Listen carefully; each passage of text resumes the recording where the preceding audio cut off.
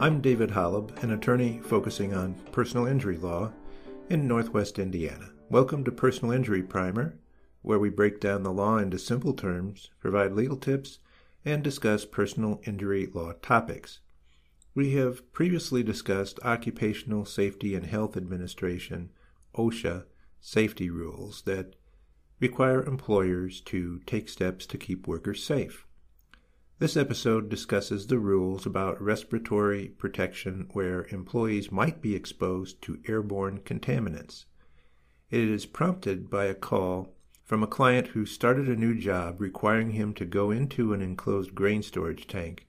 He was sent into the tank without a mask or respirator, and he soon could not breathe. He passed out and required emergency transport to a hospital. When must employers provide respirators for employees? The National Institute of Occupational Safety and Health, NIOSH, explains how employers are to deal with worksite hazards.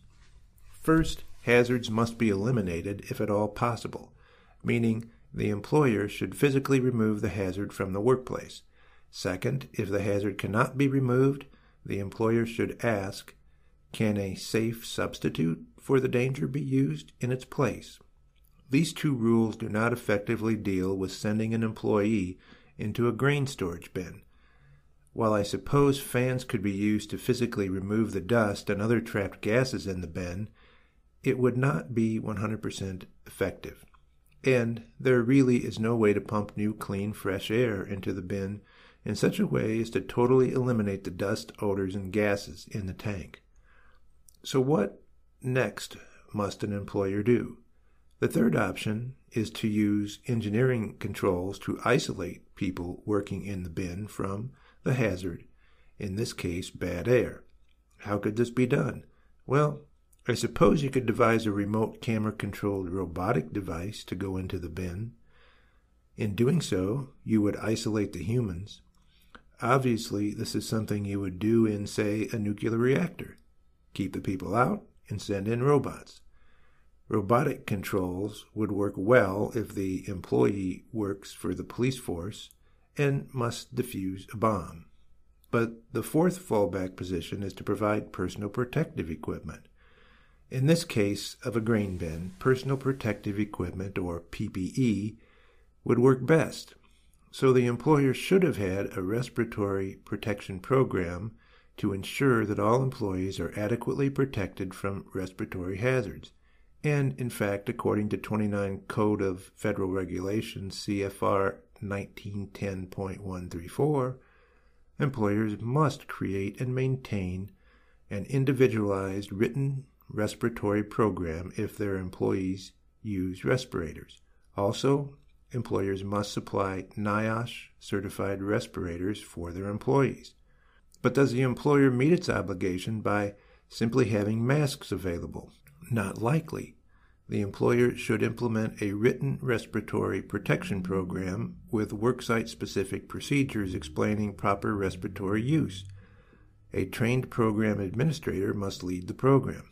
Minimum respiratory requirements for all contaminants can be found in 29 CFR 1910.134.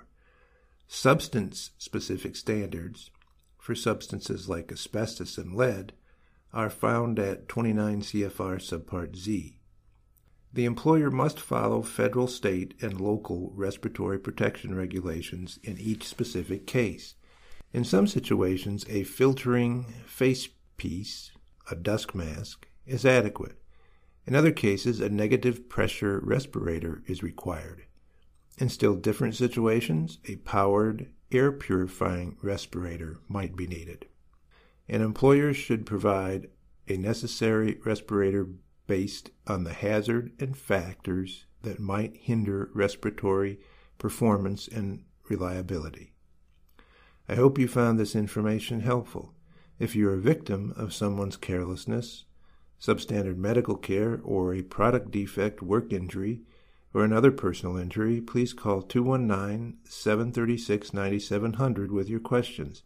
You can also learn more about us by visiting our website, davidholublaw.com, and when you're there, make sure you request a copy of our book. fighting for truth.